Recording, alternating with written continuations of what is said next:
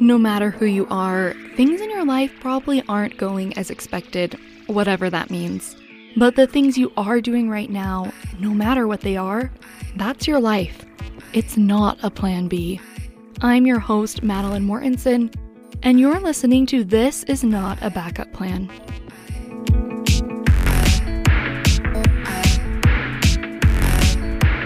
Hi friends, welcome back to This Is Not a Backup Plan. I am so glad that you are here, and I am so glad that this is an audio medium and not a visual medium, because I am in the middle of moving, and I've turned off my air conditioning unit to record this so that the noise doesn't impact it, and I am so sweaty and so gross right now. I am pretty sure I'm making a lot of progress on moving, but I feel like I'm not even halfway through because I still have to finish packing up this house and then unpack the new space. So moving has turned into a lot of me lying down right now and wishing I was dead from a combination of the heat and the stress. But despite all of that, I am getting really excited about moving to Salt Lake City. Next week on Tuesday, it'll be 8 years since I moved to Logan to get my undergraduate degree at Utah State. And although I haven't exclusively lived in Logan for those past 8 years, it's been where I've spent most of my time and where I've invested in building a life and where I have grown so much as a person, as a professional, and I'm really excited for the next phase of my life to start. And this move to Salt Lake feels like a really good opportunity for me to grow. When I came to Utah State, I wasn't quite sure what I wanted to study. I was kind of thinking that whatever I learned would be important, but that really I was planning on being a stay-at-home mom. So that was my focus and that was my hope. But time went on, I fell in love with journalism, and I really gave myself permission to be a writer and to see what that would mean for my life. And so I just feel so happy when I look back at that girl I was 8 years ago when I was 18, and when I think about all the things I've done for her, and when I think about the things I want to do for her in the future to help her continue to thrive and succeed, that feels really important and really exciting to me. This week's guest is a friend of mine, Katerina Elshaug. Katerina and I went to high school together. She lived in my neighborhood for a little bit, and she is a delight. She runs a small business on her Instagram that is a thrifting business, which we'll talk a little bit about in this interview. We're also going to talk about her experience being one of just a few women in her master's program at Moody Bible College, and her advice to people who are pursuing goals and dreams where they find themselves in a minority, what they can do to continue to believe in themselves and move forward with those things that are important to them. We're also going to talk a little bit about her thoughts for women who may want to have a deeper connection with Christianity and their faith, but feel that they have been hurt by organized religion, and her thoughts for what people can do. So there are a lot of gems. I'm very excited for you to get to know Katerina better, and just can't wait for you to hear this episode.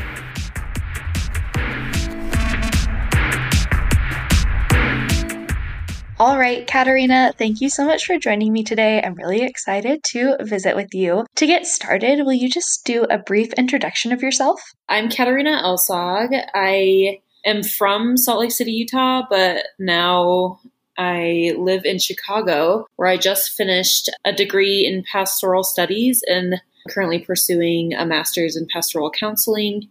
And I own a small business where I sell vintage and thrifted clothing. You can also hire me to thrift for you, which is also super fun because I know people don't love to do the dirty work of thrifting.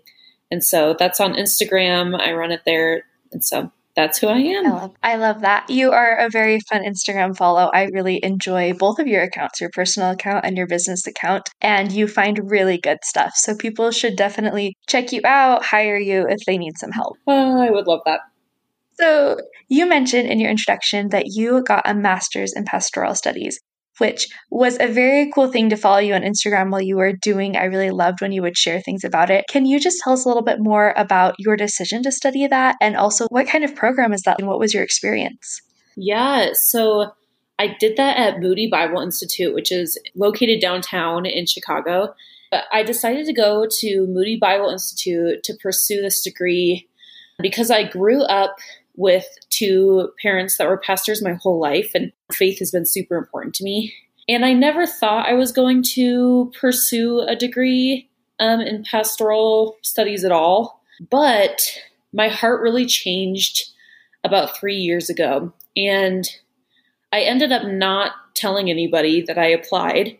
And I just wanted to see if I'd get in and see if that was something that was interesting to me. I've always been really excited by the thought of moving to Chicago, and I knew that the school was there, but I knew almost nothing about the school at all. And so I applied. That was the only school I really applied to, not really with the intentions of really going. Applied for distance learning, ended up realizing that I was supposed to actually go to Chicago and be there physically. And that decision came just because I knew that I wanted to learn more about my faith and leadership for the church. And that's really important to me. And I just knew that I wanted to go do this thing, even though I already had been working in my church and for so many years. But it was actually really hard for me to end up there because I didn't want to go at all. But something inside of me was telling me to go. And I ended up making it there. And it's been quite the ride ever since I got there. So cool. So I know from things you've shared that you were one of just a few women in your program. And you and the few women that were in your program, if I'm remembering correctly, you were the first women to do this program. Is that correct? Yes, I was one of 6 women who just graduated for the first time from this program at Moody Bible Institute, which is really crazy because I had no idea. That was one of the things I had no idea going in. I showed up to the school and started to get some immediate pushback on being a woman in pastoral. Growing up, I knew that there were people theologically on the opposite side of me, knowing that women shouldn't be in leadership or shouldn't teach on a Sunday morning, things like that. But I never knew the extent of which it was taking a toll on women. And it really helped me understand why, Christianity has interacted with women in the past. It, really has helped me understand that. Women were allowed into the pastoral program in 2017 for the first time. Yeah, I didn't know that showing up. Women hadn't made it to the end to graduate just because it was so hard with it being mostly pretty much only men in the program. And yeah, it was the first time 6 of us women walked across the stage and got our diplomas back in May. So pretty exciting things. I just feel so emotional when you say that. That's a really hard thing. And the fact that women had been allowed into the program in 2017, but not until 2022, that women made it through the program, that says a lot about just the challenges that being allowed isn't necessarily enough, that culture can still be a really hard part of an experience. Yeah, you're so right about that. So tell me a little bit about your experience taking classes. I'm imagining there were probably lots of times where you were an only woman in the room, and maybe what that experience was like for you, and maybe what you learned about using your voice and engaging in these circumstances. I don't know if you're on TikTok, but there's a trend right now of women dancing to things men have said to them, and they just fill in the blank with in a certain space. And I've been thinking about making that for being a woman in pastoral because, oh my goodness, I just have way too many stories to even fit into this time. Being the only woman in the room for the majority of my classes, thank goodness I finally caught up to some of the women that were ahead of me in my program, so I was in the class with them sometimes. But the majority of my classes I took, I was the only woman. I've had guys say, "Oh, are you taking these classes so that you can be a good pastor's wife someday?" I had that said to me. A guy's wife brought in cupcakes one class, and my professor said, "Oh my gosh, I wish we had fresh baked cupcakes every week. Katerina, can you bring them in next week?" And I was like, "Oh, I don't really have time to make cupcakes this next week." And he said, "Oh, shoot, anybody else's wives?" And I was like, am I in the 1950s? Holy cow. And those are just comments made, but the systemic issues that were rooted of men not even realizing that I didn't even speak up in most of these classes. I'm pretty vocal in my classes, and I love engaging with the professor and teachers. And these classes, I shied away because I was afraid of judgment. I was afraid of getting emotional about topics and crying because I was like, I want them to think that I'm worthy of taking up that space. Quite literally, every single classroom, I would sit down. I love sitting in the front row in classes because it helps me stay engaged. And no one would sit in the front row with me. And then the whole second row would be empty too. And all the guys would like make a U shape around me. And like, I wasn't only taking pastoral classes, like I was in other classes with other students, and that's not how I was treated in other classes. And it just was crazy to me that they didn't even know how to interact. Like I felt like I was intruding on a boys' club. It was so bizarre. And it's not like even the guys in my program with me were in this program without women. Like they came in at the same time as me. Like they just assumed that this was going to be their boys' club. And it just was a very bizarre place to be. What helped you navigate those things? Because that's emotionally lonely, and that can be overwhelming. Like grad school is an experience of constantly feeling imposter syndrome. And I say that as someone who went to grad school in a program with other women, where like my classes were probably often 50-50, or like comparable enough that it didn't really feel like noticeable. So I know I experienced a lot of imposter syndrome, and that would be very emotionally lonely. So tell me about what helped you navigate that and make it through your program and take care of yourself. Yeah, my second year there, I was like, okay, I want to make one genuine male friend in the pastoral program. Like I was like, I'm going to do this, and I'm going to put myself out there, and I'm going to make one genuine friend.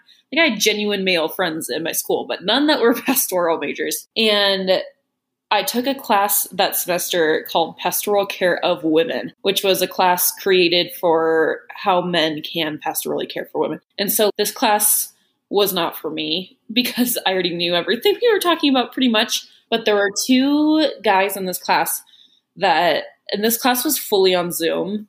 And there were two guys in this class that would always like give me the space to speak or like bounce off of a comment that I said. And this was so rare in my classes. And so I was like, okay, they're going to be my friends. I'm going after them to be their friends. But on Zoom, it was so difficult to like get to know them. And so I was like, I'm putting myself out there. And one of the guys ended up not coming back to Moody the next semester. And so I was like so down and out. And then the second guy, I was actually a little intimidated. I'm not normally intimidated, but I was just these pastoral guys were just so intimidating to me. And he comes up to me and he was like, thank you so much for your input in that class last semester. And I was like, oh, I wasn't too much to handle? And he was like, I want to figure out how to care for women better in this program. And he actually married one of the women that was in the pastoral program with us. So he obviously is for us and caring, but I put myself out there to make one friend. And he was my only male friend upon graduation day. Also just like reminding myself why I was there. Like I was not there to impress these people. I really wasn't there to make friends with them either, but I was there because there is a call upon my life to care for people in the church, and no one's allowed to tell me that I can't do that. And so that really kept me going, and knowing that there were women coming behind me that I wanted to just make sure that I was leaving the department better than the way I found it. And that's why I know that women weren't making it to the finish line, is because they just couldn't get there. And I wanted to get there so that women coming behind me knew like it is possible to get there and nobody's allowed to stop you or say that you don't belong there. And so that was really important to me and kept me going the whole time that I was in this program. Also, my department head was hugely instrumental in keeping me there. He was a huge champion for women, one of my favorite days in class was he invited just me and the other woman in class to brunch at his house and was like, sorry, boys, you're not invited, because they haven't been invited for the last 178 years of the school being in existence. He was really instrumental, and I'm really sad to say that he's leaving the school, but I'm really just hoping that he has putting in a good word for women for the next person taking over for him. That's really cool. So if you were talking to someone, maybe a friend or a peer, someone that was going to enter a program yet like yours where they'd be in a minority, or just a woman that was thinking about doing something where she knew that she would often find herself in those places where she might be the only one in the room, what would you say are some of the advice you'd want to tell her, or some of the encouragement that you'd want to tell her? There's two things that come to mind. One is, I think, community and finding the people that really are there to cheer you on, finding those people who are going to have your back, people that you can go and vent to, a safe space so that you're just not in it alone. You may be in it alone with the people around you, but you're not in it alone with your family or your friends that might have your back. And I think that's a huge thing in a place that you can just be yourself fully, because even though I was in those classrooms, I'd never fully felt like myself. And so I needed those people to be encouragements to me and be there if a class was really tough for me afterwards. And then second, going along with what I said before, is just constantly be reminding yourself why you chose that program and why you're in it and the passions that you have, because those are important, and you will feel like your voice isn't heard or that you don't have enough people willing to listen. But to constantly remind yourself that there's a reason why you love the field that you chose. And this isn't just for women or men that are alone in their fields, but this goes for racial minorities. There's so many different groups that are alone in fields. And to believe that your voice is important and impactful while people are telling you that your voice isn't impactful is really hard to do, but just hold on to understanding and believing in yourself that your voice does matter and that it will make progress for the people coming after you that may be minorities. I love that. So something you talked about is the reminding yourself of why you're choosing to do something. And in conversations we've had, I know something that's important to you is women's stories and women's voices. And if I'm remembering, I think that's part of the reason you decided to continue your education. Can you tell me a little bit about what it is about women's stories and women's voices that's important to you and draws you to that? Yeah. I actually have a tattoo on my arm. This is really tight, or else I would show you. But it's a painting, an old painting of Mary, the mother of Jesus, and Eve from the story of Adam and Eve. And they're like, Eve is like touching the bump of Mary of when she's pregnant with Jesus. And it's just one of the most beautiful pictures ever. And the first time I saw that picture, I was just like, what is going on here? Why the two of them and all of that? And I learned while at school that there is a scripture in Genesis 3:15, and it's a prophecy that a woman will bear Jesus, like he'll come through the birth of a virgin. And it's all the way at the beginning of earth being even created by God, that he had this plan of using women in the story. And so I love this image of Eve, who was the reason that there was the downfall of man and the fact that sin entered the world. And then through the story of redemption and Mary being able to be the one who ushers Jesus into the world is just so beautiful. Like, Jesus is God. He doesn't have to come to earth through women. He didn't have to. He could have just shown up. But the fact that the story is so importantly hinges on the stories of women makes me emotional. And it makes me also a little bit angry that the stories of women in the Bible and throughout history have been watered down and not cared about and placed to the side and looked at as secondary. And I'm like, wait a second. That just seems so strange to me when I now I have studied God's character and I know who he is and who he says women are and how much he loves them, and this story and all the stories of women in the Bible. And so that's like hugely important to me. And I did not realize that my passion for women was so intense until I entered this program. Like, I knew that I loved women. Women are great. But I was like, oh my gosh, like we have just been pushed down and pushed to the side for forever, like literally since the beginning of time. And that's makes me so angry, because that is not what God says about us. And the fact that his words are being twisted into saying that we are less than is absolutely just evil, in my opinion.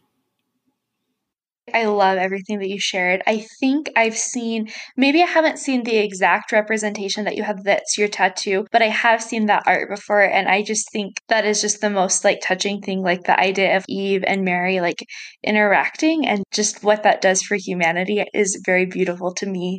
Something you've talked about is the way women's stories are represented in sacred texts, either the way they're written in the text themselves or the way people interpret the text, is not done, I would say, correctly. I'm trying to think of words that like aren't like really mean. But women's stories have been done a huge disservice. And as I talk to my friends, as we've gotten older, I think many of the women that I'm around are experiencing an experience of spirituality is very important to them, but there's a disconnect with what's presented to them as sacred text and the stories that are presented to them about women. It's a source of a lot of pain, I think, for a lot of women. And I'm just wondering if in your studies and if you're learning, if there are resources you've found or ways that you've found that you feel like can be maybe comforting or empowering ways for women to approach texts or conversations or teachings that often has left them to the side in painful ways. Yes. There is one thing, before I get to the book, that I'll recommend, but there's one thing that is my favorite thing that I learned in my education at Moody.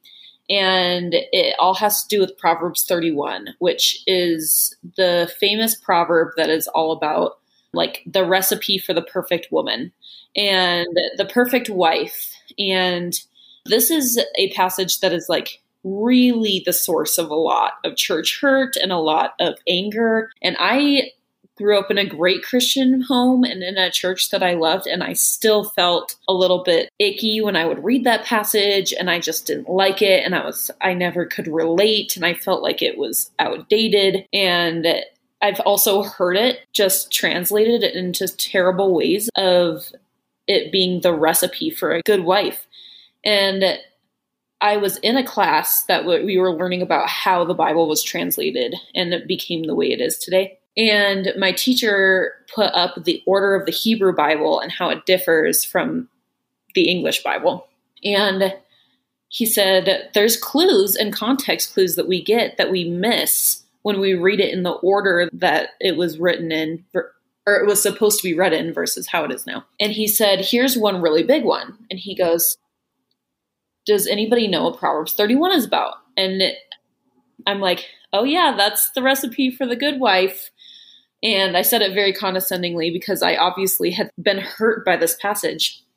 And he said, yes, and where is it located in the story of the Bible? And I'm like looking at it, and he goes, don't you think it's a little strange that Proverbs would end with this passage? It's a bizarre chapter to end with, because you have all these other proverbs about wisdom, and this one makes sense for like the middle. It doesn't make sense to end it. And he goes, but look at what book is next. As if you're ending the book with this chapter and then you're entering the new one. And the book that was next was the book of Ruth. And Ruth is a story all about like this woman who takes care of her mother-in-law in her old age, doesn't get married for a long time, and then meets the man of her dreams, and they live a very simple and sweet and beautiful life. And she is just a beautiful image of a great wife that is a homemaker, and she makes the money for the household and makes the food. And he goes, don't you think it's important that we got to read this beautiful proverb about a wife, and then it leads into the story of Ruth? And I'm like, that kind of makes sense. And he said, who wrote Proverbs? And I said, Solomon. And he goes, and who was Solomon's grandma? And I was like, Ruth. And it was all of these things were clicking in my mind of, if God were to task you with writing the chapter of wisdom on a godly woman, of course you're going to choose somebody in your life that is really inspirational to you. And of course he's going to draw upon Ruth. And so I went back and read Proverbs 31 in the eyes of this being about Ruth. And my teacher was so great in saying, like, this isn't a recipe for what all women need to check off this box of being a good homemaker and making the money for the family and being a good cook and being a seamstress. Like, that's not the recipe for being a woman, but this is an example of what a godly woman is. And he said, even Mary, the mother of Jesus, doesn't check off these boxes. And like, she's revered as one of the most holy women who have ever lived. And she doesn't even check off the boxes that the Proverbs 31 woman does. And so my heart and passion now has been, what else has been misinterpreted? And I don't know if that passage has been misinterpreted, but just shared wrong. Like, it's been twisted to put women down or put women in a box. And like, what else in the Bible has been like that? There's so many other examples that I can think of. And I'm sure that this is happening for other texts and other stories in history. And there's a book that I love. And if you're specifically struggling with your faith as it pertains to Christianity, it's called The Making of Biblical Womanhood. And it came out in 2020, I believe.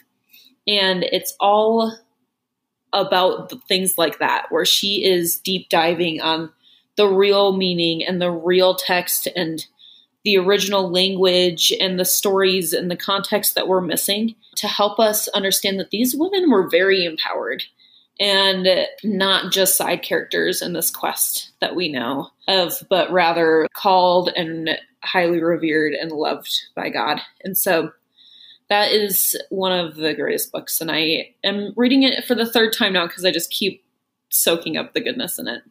I love when you find a book like that. I have a few books that I keep rereading because I feel like every time I read them, there's something new, there's something very comforting. And so I really appreciate your recommendation.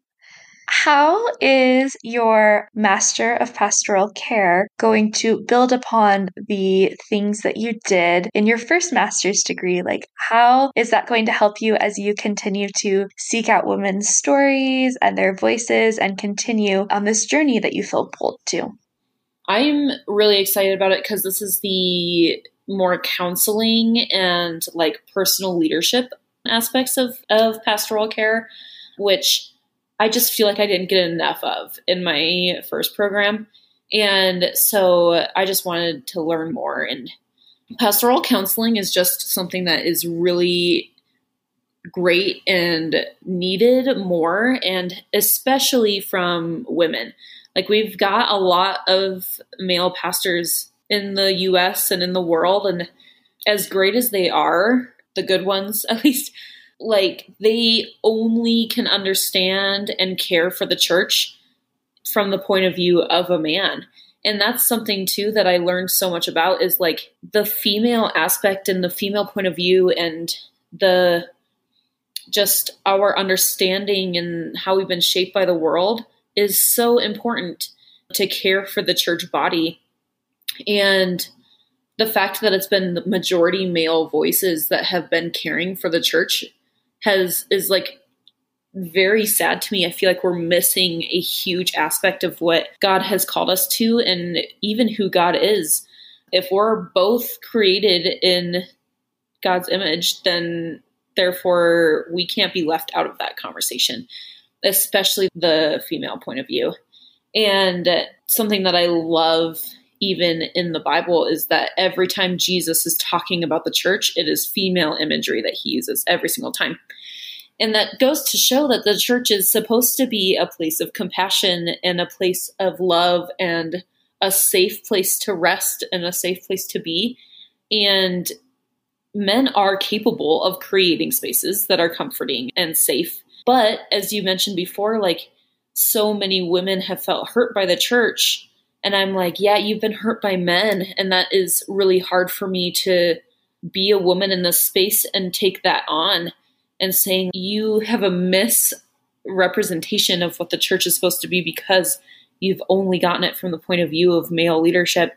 And so that's something that is super important to me as I'm entering this next degree, is like women need to be occupying this space so that there's a balance of ways that we can care for the church. And the stats are saying that 60% of churches are women, and that single moms are taking their kids to church, but single dads aren't. And families are going to church without their husbands. And that more often when children leave the home, that it's girls that are willing to continue seeking out their faith. And like women are the backbone of the church. They are running the church. And so the fact that there's just not women in the biggest decision-making areas is really sad to me. And so that's why it's important to me. And the counseling aspect of everyone needs to be counseled. And there's always something that a pastor needs to step into, whether that's a wedding or a funeral or anything in between. Just more female voices. That's important to me. I love that. Is there anything else you've wanted to share or that's come to mind that you haven't had an opportunity to?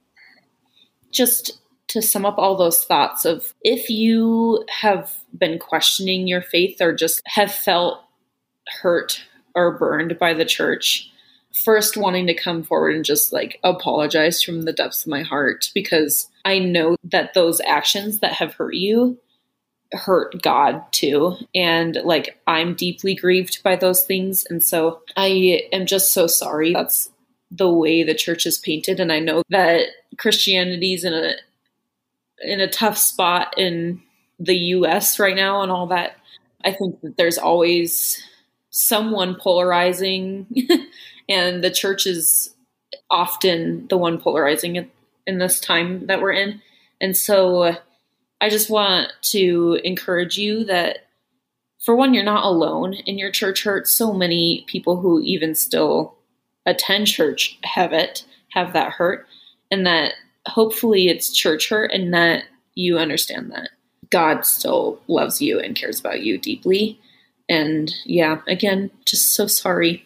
I feel the weight and the burden of that. Thank you. I think that's really beautiful. And I think it's always really comforting to hear women express those things, because I think it gets isolating. It gets isolating, I think, for a lot of women, that experience, and understanding that it's actually a big system. And I think it's exciting that there are women like you stepping up and saying, this will be better for all of us. I think that's a really beautiful thing. Yeah. Okay, so your social media handles, do you want to share those so people can find the fun things you're doing? Sure. You can follow me at Young Neighborhood Grandma. That's my business Instagram handle. I also have a TikTok, which is not going super well there, but Instagram is really the place to find it. And that's where I sell my clothing and make some fun thrifting content. And that is a really great place. That page stays out of religion and politics completely. So if that's something that worries you, it's just a place for fun thrifting and style content. So that's good. And then my personal Instagram is Fancy Katerina. You can follow me there. That's where I post a lot more of my feelings and thoughts about politics and religion. You can always find that there. So if anything that I said is interesting to you, that's probably the best place to follow me and have conversations and hear more of my thoughts on those things.